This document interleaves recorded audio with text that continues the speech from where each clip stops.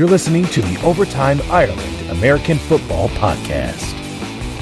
Brought to you in association with OvertimeIreland.com. Now, here's the OTI guys. Hello and welcome back to the OTI Podcast. Myself, Colin Kelly, as always, bringing you the show, and hopefully you're doing well since the last show we had late last week, joined by Ryan McDowell on that one. Very well worth a listen if you want to go back and check it out if you haven't heard it already. On today's show I'm going to be joined by Pat Doherty of Rotoworld. You'll know him from his Twitter feed at RotoPat. Looking forward to talking through all the NFL topics of the week with him. Should be a lot of fun coming up in just a little moment.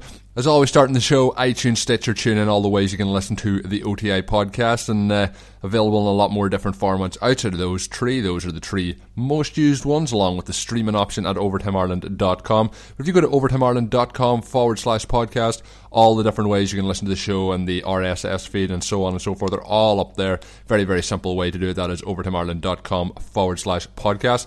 Of course, hopefully many of you are long-time listeners now, loyal fan base going over the last 2 or so years, and as many of you may have seen on the Twitter feed over the past week, I am in the process of looking for a new co-host heading into the 2016 season. I've been blown away by all the expressions of interest from a lot of different people and a lot of great fantasy minds and so on, so I'm looking forward to narrowing that down, keeping the search going and seeing where we end up in the next couple of weeks. I mentioned on the previous show as well, lots of good guests coming up over the next month and a half. I'm going to be joined actually this Monday. I'm doing 3 interviews. They're going to be evergreen style interviews, and they're going to be coming out over the next 3 weeks. I'm going to be joined by Christopher Harris of the Harris Football Podcast, Carl Safchek of Dynasty League Football, and of Matt Harmon of NFL.com and Reception Perception. So looking forward to bringing you all that stuff in the next couple of weeks, and hopefully you'll enjoy those episodes when they come out. But today's show, it's Pat Doherty of Rotoworld, and let's get straight into that now. Hi, this is Greg Rosenthal, and you're listening to the Overtime Ireland Podcast. Joined back in the podcast once again by Pat Doherty of Rotoworld. A lot of you will know him on on Twitter. I'll start. Joined back on the show by Pat Doherty of Rotoworld. A lot of you will know him on Twitter as RotoPat. It took me 2 goes to start that intro, but it always sounds better the second time when you don't sound like an absolute idiot. But it's always fun having him on the show, and I'm delighted to have him back on once again. Yeah, it's my pleasure. And I think my claim to fame on the Overtime Ireland podcast should be that I'm the only guest that has probably a name that's as Irish as yours. So I started the last week's podcast with the exact joke because we had on Ryan McDowell, and I said he is an Irish sounding name, but he definitely doesn't have an Irish accent. So I guess we'll put you on a par. Doherty is very. Yeah, I mean, you know how it goes in America. There's basically 10 times as many Irish descendants in America as there are actual Irish people. So. Yeah, and it's actually my brother actually went over to New York for St. Patrick's Day. He's actually still in New York, so it is a big thing obviously in America when you have Irish people going over to New York and over to America to celebrate an Irish holiday. So there's lots of people in America claiming the Irish ancestry. There is many of them that do have descendants, but then there's some who just like to think they do. But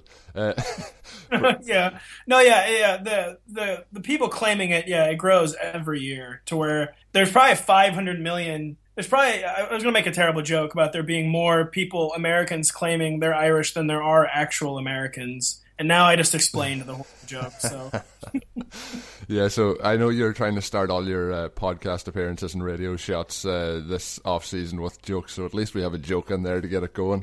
And we later this off season, I know around the NFL podcast often talk about later in the off season their different podcasts. We'll be doing the Irish Heritage podcast later this off season. But let's get into the NFL, and it's time to get excited. Pat, obviously the Rams are on Hard Knocks. Yeah, we can finally find out how the 7-9 sausage is made. Yeah, get to the bottom of it all. At the bottom of the league's just sub 500 dynasty. Yeah, let's see how that there the ingredients, what goes into making that delicious just below 500 season each and every year, and how Jeff Fisher stays in that job as long as he does. And of course, with the quarterback situation there, it has to be exciting and compelling TV. Yeah, you're gonna make Case Keenum a TV star here. The Case Keenum thing is weird. Like there are flashes of actual competence with him, but I still Jeff Fisher, he's a very amiable guy in interviews and stuff. I mean, he kind of seems like a guy you'd like to be friends with, but he is just an inveterate liar. And I still have a very hard time believing they're actually going to go in the season with future TV star Case Keenum as their starter. And my guess is that they probably will draft a quarterback at number 15. And then I've made this joke before. They'll draft a quarterback. They'll claim all summer he's not going to be the starter. And then like 3 days before week 1, they'll announce he's the starter. Yeah, there's some coaches around the league that I do tend to, if they're talking, I do tend to believe what they're saying. And there's other ones that I do not believe anything that comes out of their mouth. Jeff Fisher is one of them. He does seem like, with all the work he does with the competition committee, what he does off the field, he seems to be quite a very good guy. But and I often think at this time of the year, if a coach is talking, particularly at the league meetings, at the combine, if they're talking a lot, usually it's a lot of lies. That's a really, really actually great observation because, if you have a lot to say in March, the odds, over 80% of it will be, even if you don't think it's a lie, if you're saying it in March, over 80% of it will be a lie by August. So. Yeah, because you can say, this guy's going to be our starting quarterback, and then if you're in training camp and he looks absolutely horrendous all the way through training camp, he's not going to be your starter come September. Yeah, so people have this insatiable demand for news this time of year, and the NFL very willingly provides it with endless press conferences. But it's just with so much time to go. Unfortunately, probably 80 or 90% of the Roto-World blurbs we're doing right now will just not be true by August. Yeah, but you have to keep pumping that content out. And I guess, this was meant to be a 30-second thing about Hard Knocks, but I do think it's going to be interesting to see with the way they've moved to LA, still trying to get used to calling them the LA Rams, but the way that it's going to be, they're going to have 3 different training facilities throughout the season. Pre-season's going to be in one spot. I think pre-season's going to be down with the Cowboys, and then they're going to be in LA, and then they're somewhere else then towards the end of the season. It's going to be interesting to see just that moving around and how the players adapt to changing cities. Obviously a lot of them are based in St. Louis at present, that's where the team was, and then they're going to have to move up routes and move, so it's going to be interesting to see that part of it. But outside of that, it's been over 2 decades basically since a team moved, so it will be fascinating. And as a St. Louis resident, I'm just hoping there aren't any pot shots at St. Louis. I'm a very sensitive St. Louis resident, so.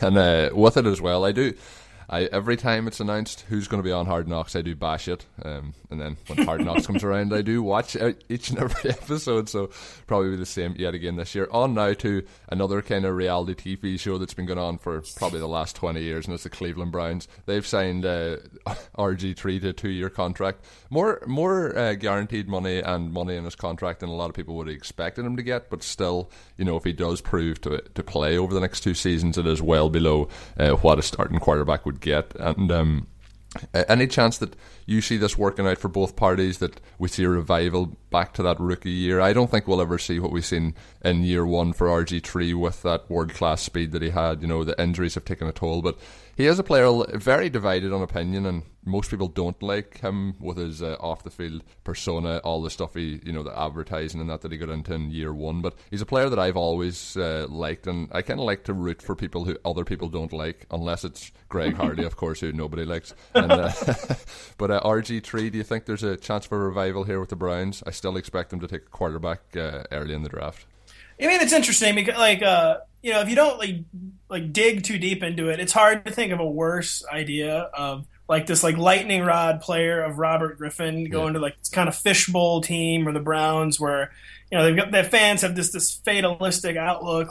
People will wait for things to go wrong before they even know what the move is going to be. People are talking about how it's going to go wrong. So before they even signed RG3, you have Browns fans kind of concocting RG3 doomsday scenarios. So in that regard, it's a horrible mix. But really, when you think about it, in terms of his potential landing spots, it's about as good of a landing spot as possible, where he gets a guy who is landing with Hugh Jackson, who's had success with all sorts of talents and a wide variety, kind of different kind of players. And it appears Hugh Jackson kind of went out and personally pursued him, and he's just one of the best talent maximizers in the NFL. And like you said, I don't think he's ever going to get back to that rookie year form. And as a friend of mine and a friend of the podcast, Chris Wessling, has kind of said he's like a broken down quarterback, basically, who needs to almost be rebuilt from the ground up. And odds are probably much greater than 50-50. We'll never see another, not even just obviously never an elite RG3 again, but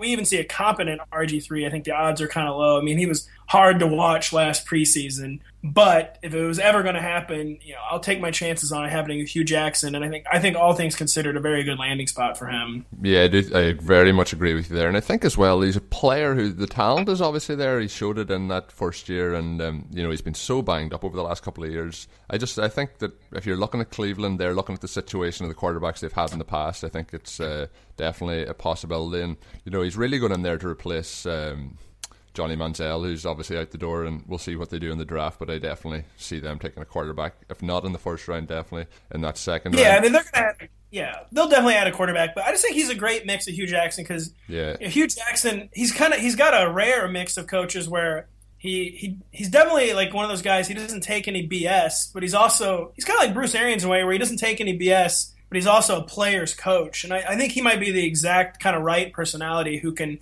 challenge Robert Griffin in the right way and kind of not make RG3 go into sulk mode, kind of like he did in Washington, where I think Hugh Jackson might have just the right personality to kind of get through to him. Yeah, and I think with all that has happened with him not playing at all last season, listening to him talk, and I know anyone can talk in a good manner and say the right things for a week or so, but he seems to have been humbled by the situation that went on in Washington, and maybe that's a good step going forward for him.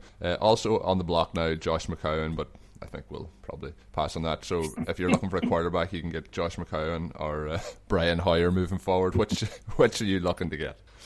Gosh, I'm like an avowed enemy of Brian Hoyer for some reason. I don't know.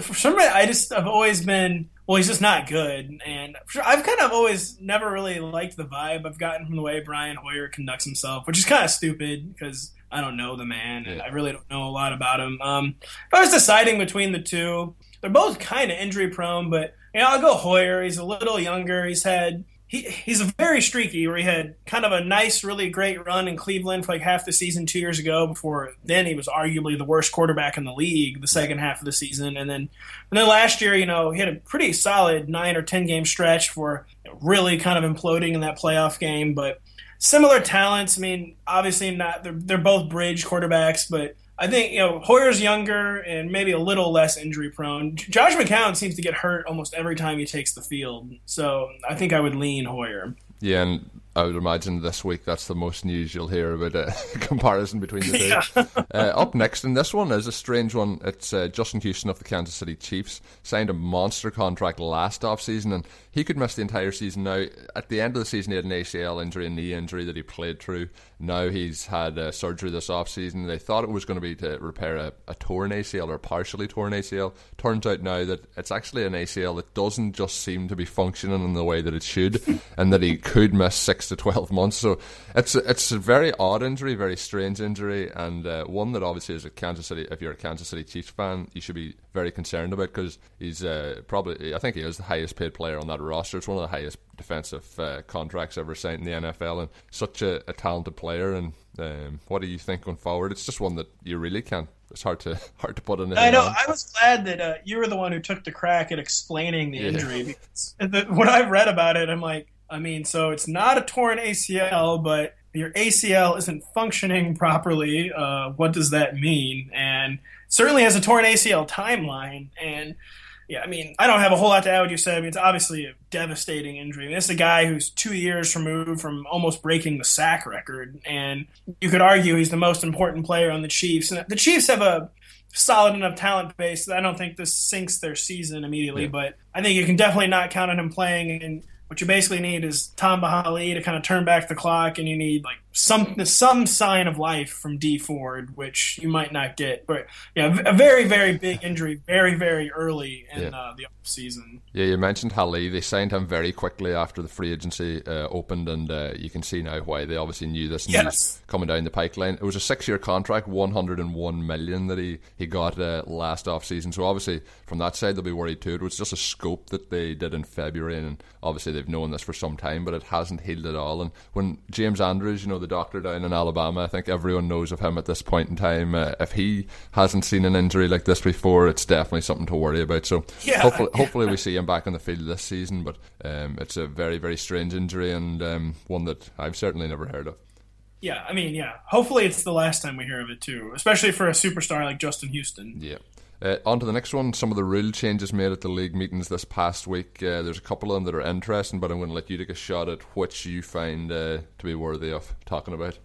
I guess maybe the all-out banning of the shot block will, in theory, have the biggest on-field impact, but I guess in reality, the shot block was already only legal in like very limited situations, and I think the league has probably already mostly spiritually moved on from the shot block. So, then you got the touchback coming in 25-yard line, which is the intention is to reduce returns and thereby reducing injuries, but it seems like everyone seems to think it's going to just it's going to lead to increase in returns. Yeah, and so this is like not really sure I get the reasoning behind that one, and it's only on a 1-year trial basis, and my guess would be it does not survive to year 2, kind of like unlike last year where the longer extra point has survived. I think this might be an experiment that's doomed to fail.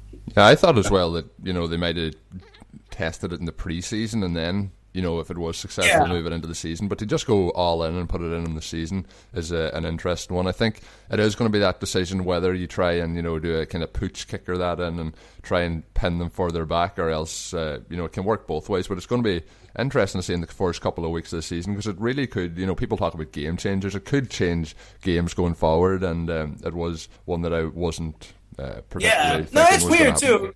It's weird too because there could be all sorts of unforeseen ramifications there. Because I guess if you do a pooch kick down the middle of the field, it'll be a return. But if you got guys aiming for the sidelines, are we going to see like a humongous spike in illegal procedure penalties that bring the ball out to? I can't remember if it's the 40. I don't know. Maybe it's the 35. But no, it's the 40. Yeah. This is definitely kind of we're going to see like a real. It's turning the kickoffs into basically a laboratory for next season, and really not quite sure what's going to happen. Yeah, and you mentioned the chop block as well. I think it's just better to have it completely banned out of the game. But I listened to Ross Tucker's podcast during the week, and he gave a great explanation that it's basically been banned for the last 2 seasons. There's only, I think, 2 different style of plays that you could use it on. So it makes sense to have it gone completely because of the amount of injuries. It basically, if there's somebody's chop blocked, they're basically at a huge risk of tearing their ACL. So I think that's a smart decision overall. People sometimes kill the league for making these decisions based on safety, but that's one that probably should have been made 5 or 10 years ago. Yeah.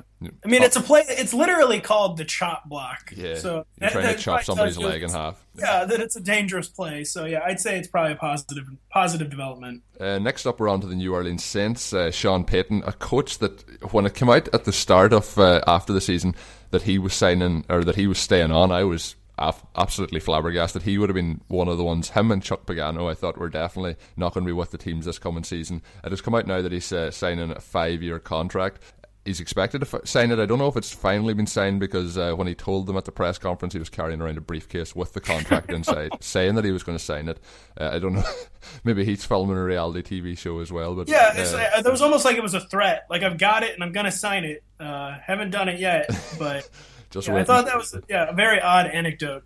But with Sean Payton staying on for another 5 years, with the way the Saints have been run over the last couple of years, I just can't see a clear direction with them going forward. Obviously, last season traded away Jimmy Graham, and the difference going around. But they always seem to be up against the cap each and every year. They've matched the offer sheet for Josh Hill from the Chicago Bears. They've also signed, or they're expected to sign Nick Farley, formerly of the Detroit Lions, and they just always seem to have themselves really pushed up against the cap and make these strange decisions. It seems to be that I just don't really understand their full direction that they plan to go on.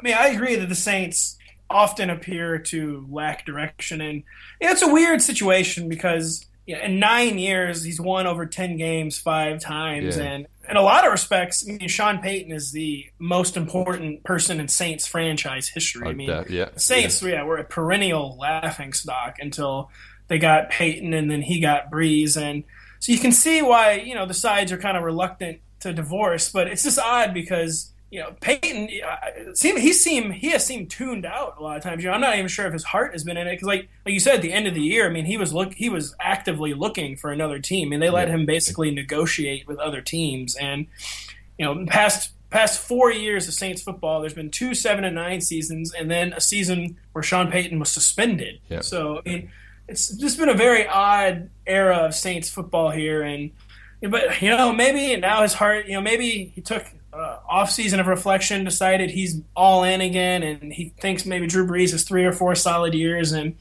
I agree that it looks kind of odd on the surface, but how often do you fire a guy and then you hire someone who's not an upgrade at all? And I guess if you're going to bet on someone, you might as well bet on one of them. He's still a young guy too, and you might as well bet on one of the most important guys in franchise history. But I agree that it's a move that could backfire. Yeah, definitely. As a head coach, he's very talented and kind of an innovator in ways with some of the stuff he's done in his time with the New Orleans Saints. Maybe winning the Super Bowl those years ago, maybe give him a bit of a leeway or a free pass, as you mentioned, with the success he has brought to the team over the last 10 years. It's maybe he's got a little bit of time there. But I was surprised too at the Josh Hill re-signing after they splashed out and all that money with Kobe Fleener. So that's just what I mean. Like you splash out in Kobe Fleener, maybe try and make him your Jimmy Graham 2.0, and then you still take back the guy that it looked like you were very happy to let go.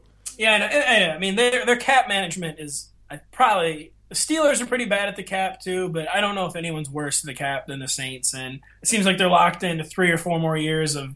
Well, they have to extend Drew Brees. He's got a $30 million cap number, so that's like priority number one. Yeah. But I'm sure that extension will just include some massive cap number like 2 years from now. Yeah, they keep kicking that can down the road, and he really held them over a barrel 2 years ago, and he signed that off-season contract, and I think they're going to be paying for that long after he's finished playing for them. I agree. They often appear to lack a plan, and there's no real reason to believe all of a sudden they'll have a great plan. So I agree. It's a situation that can go either way. Yeah, the only good thing this offseason, they have made a couple of moves that should help that defense a lot over the last 2 years. It's been abysmal, and I think at least they're moving in the right direction that way. And I'm here saying that they have no plan, ladies and gentlemen. Your 2016 Super Bowl champions, probably the New Orleans Saints.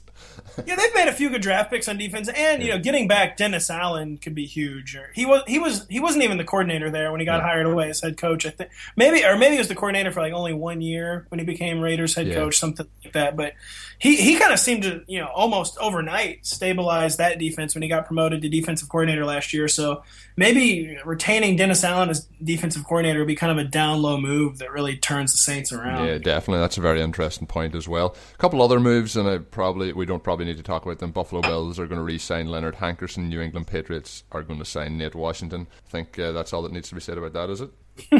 Yeah, I mean, Nate Washington, when a guy's a Patriot, it's like a guy becomes a Patriot and they immediately get talked about all offseason. Yeah, but he's a similar, apparently they're going to use Chris Hogan on the outside. They already have Keyshawn Martin on the outside.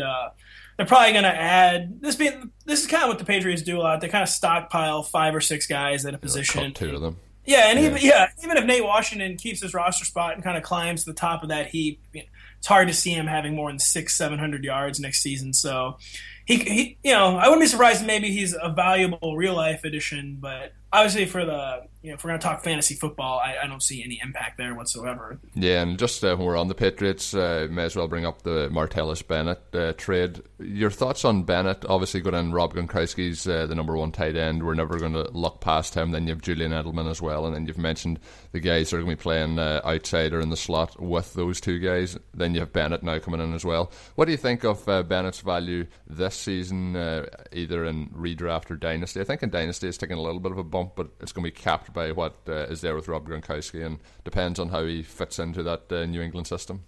Yeah, Martellus, it's an interesting situation. I'd say, knowing what we know now, that he'll probably be a low-end tight end 1. I mean, he's one of the better athletes in the league at tight end, and he's a red zone threat. But last year he had some really bad numbers. He averaged fewer than 9 yards per catch, and obviously guys with well-known attitude problems have not always fared the best in New England.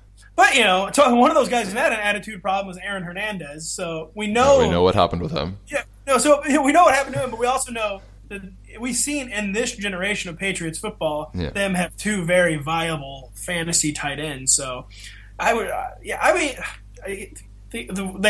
had such an uncertain kind of totem pole behind Rob Gronkowski, since Julian Edelman's so injury prone, that Knowing what we know now, I think Bennett will probably be a pretty big part of the offense, and I'm comfortable saying he'll be like in that 10 to 12 range amongst fantasy tight ends, probably. Yeah, and when you think about it, if Gronk or Edelman did happen to go down, he's going to take a monster spike in value. He's a player in Dynasty that I owned, and I was kind of a little bit worried about him when we got to the end of the season. It looked like the Bears didn't want him, because for the last maybe 6-8 games for the Bears, and then he went on injured reserve with what wasn't really that much of a serious rib injury that it sounds like.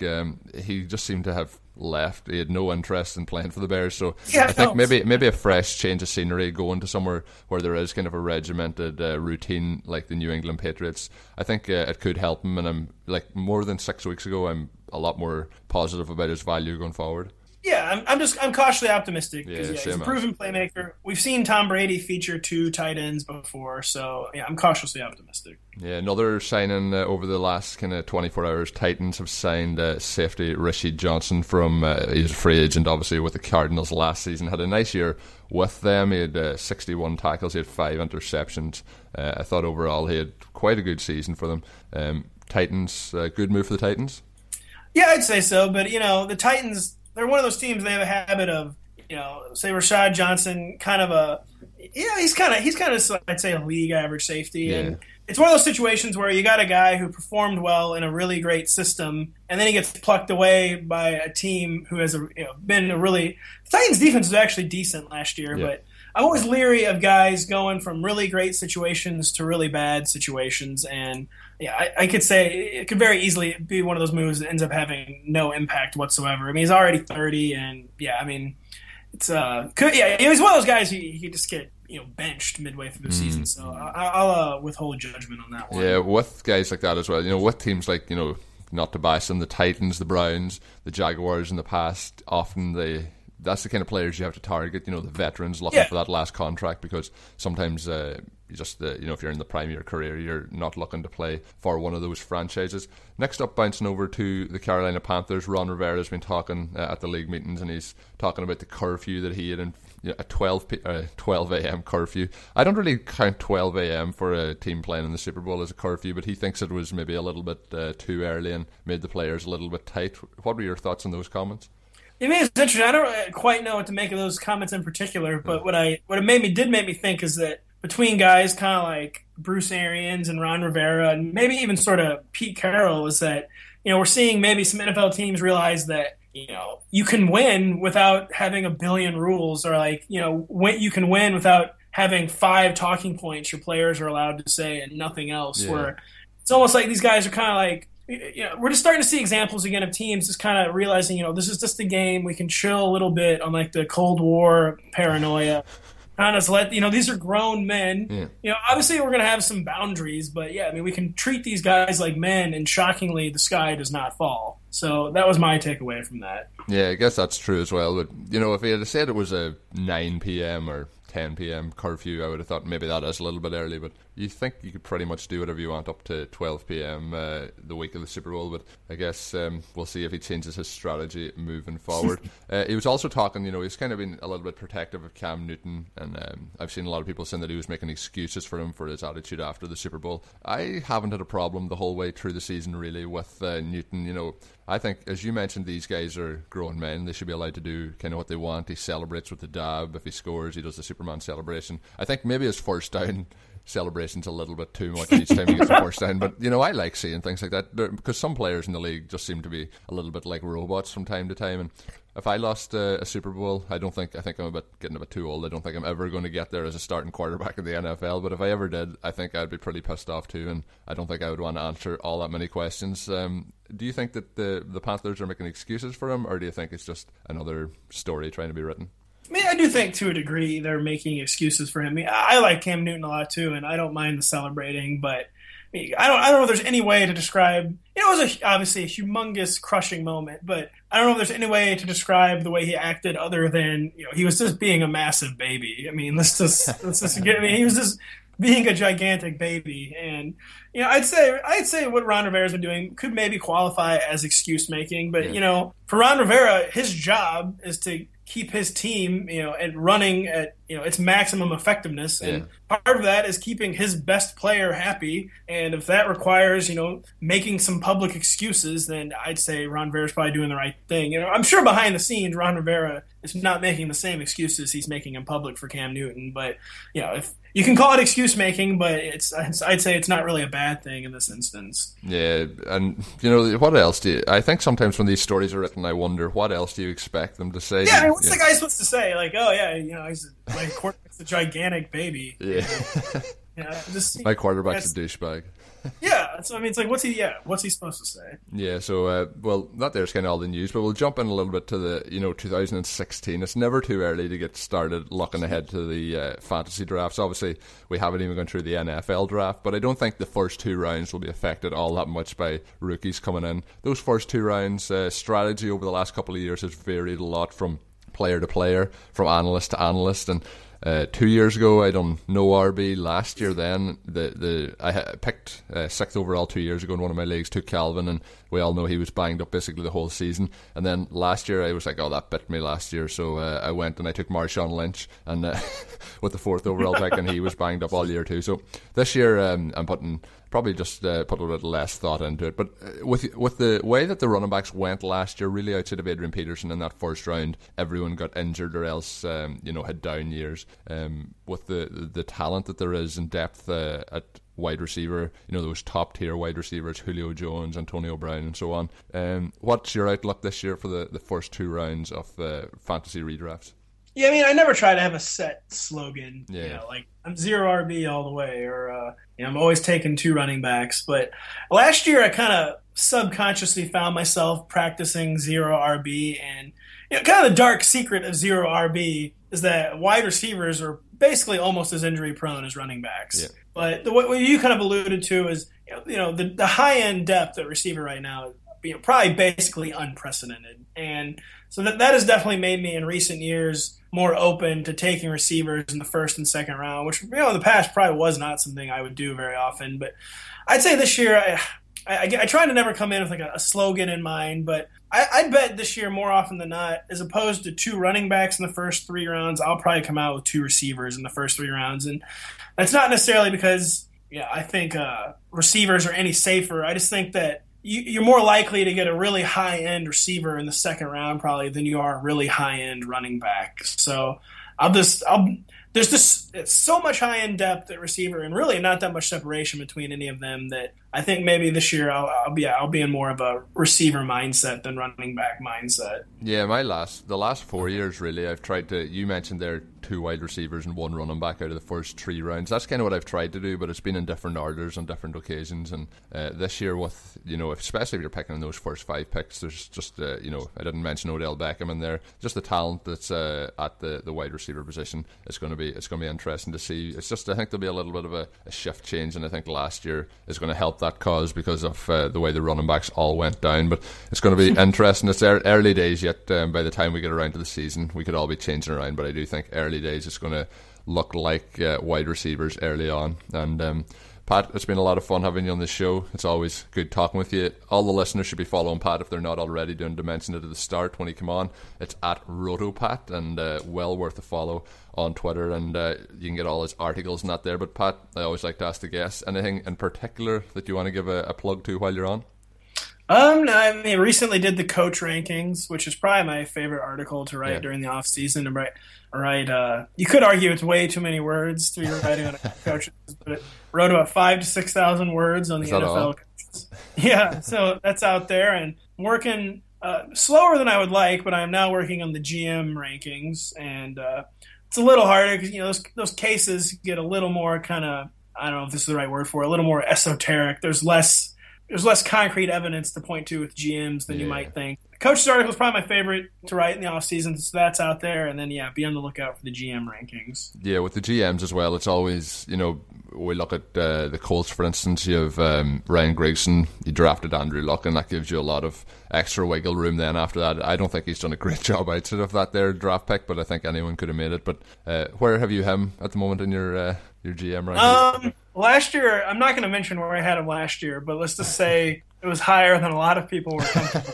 And this year, I can't remember off the top of my I know he's lower than 20. I think I've got him like in the 20 to 22 range. Yeah, seems fair enough. But just to say, I've admitted defeat with him this year. I think it might actually be lower than that. I could probably just look it up. But no, the best way to do it is to tell people to make sure they stay in tune with your Twitter feed, and when it comes out, you'll post it up, and then people can read the whole list. That's probably the best way to do it. Look forward to that coming out in the coming weeks, and thanks a lot for joining the show, Pat. It's my pleasure, and especially since I'm speaking to my homeland here. I think it's been well over a century since it was my homeland, but speaking to the homeland, so it's a great pleasure. Hi, this is Ross Tucker, and you're listening to the Overtime Ireland podcast. So that was Pat. It's always good having him on. Lots of fun having conversations with him. I really enjoy it when he jumps aboard the show. So hopefully we'll do that again with him later this off-season, and keep following him on Twitter, as I mentioned there, at RotoPat. I always like to try and give a little bit of news of what's going on with me. Obviously on the adventure kind of a lifetime at the moment down here in Melbourne, Australia. This past week went to the opening game of the Aussie Rules season down in the MCG, which is the Melbourne Cricket Ground.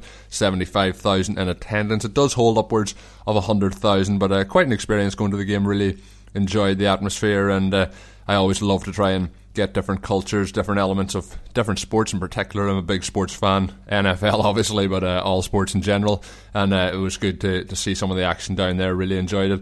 Outside of that, it's been a pretty quiet week, obviously off work for a couple of days with the Easter season upon us, and I'm my work off has been taken up by recording interviews for the next couple of weeks as I'm going on that 6-week vacation, which I'm really looking forward to, and planning that and doing the podcast has been my last couple of days. So that's probably all the little bits and pieces that I have to fill you in on for the last week. It's been basically podcast, work, and now I'm off work, having a little bit of downtime. So as always, keep spreading the word of the OTI podcast on social media. I do thank you for all the retweets that go out for each and every show, and all the different tweets and so on. And just keep up the great work supporting the show. iTunes, Stitcher, give us a rank and rating on there. Keep moving us up those ratings. And that's all my begging done for the show. Thank you very much for your support. So until I'm back next week with another show, stay tuned to that at Overtime Twitter feed. Give us a follow on there if you aren't doing so already. And until then, of course, have a good one. Thank you for listening to the Overtime Ireland American Football Podcast. Please follow us on Twitter at Overtime Ireland. Check out OvertimeIreland.com and continue to spread the word. This has been an Overtime Ireland production.